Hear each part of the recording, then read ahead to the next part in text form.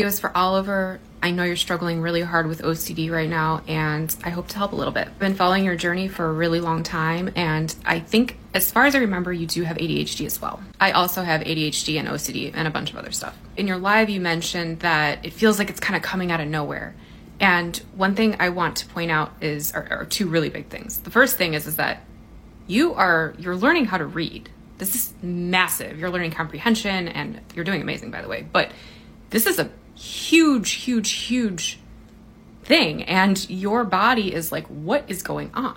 Well, your brain too, but your brain's a part of your body, you know. And secondly, you have this massive following on social media now. That's really stressful. Stressful things aren't always negative. Sometimes they're positive, but they're still really can be very taxing on our bodies. So OCD likes to rear its ugly head the second that you feel out of control, stressed. And one thing that is really important to point out with OCD and ADHD is that you have an extraordinarily sensitive nervous system. So stress affects you in a different way. And while the OCD and the ADHD are never going to go away because they're just a part of how your brain is wired, doing things to accommodate your nervous system and your sensory needs are really going to help calm down those obsessive thoughts. You likely have sensitivities that you're not even aware of. Like, do your sock seams bother you?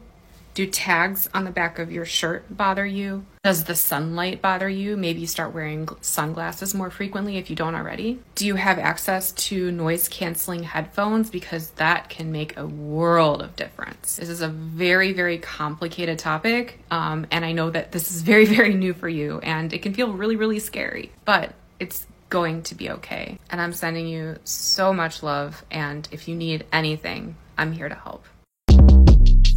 Shortcast Club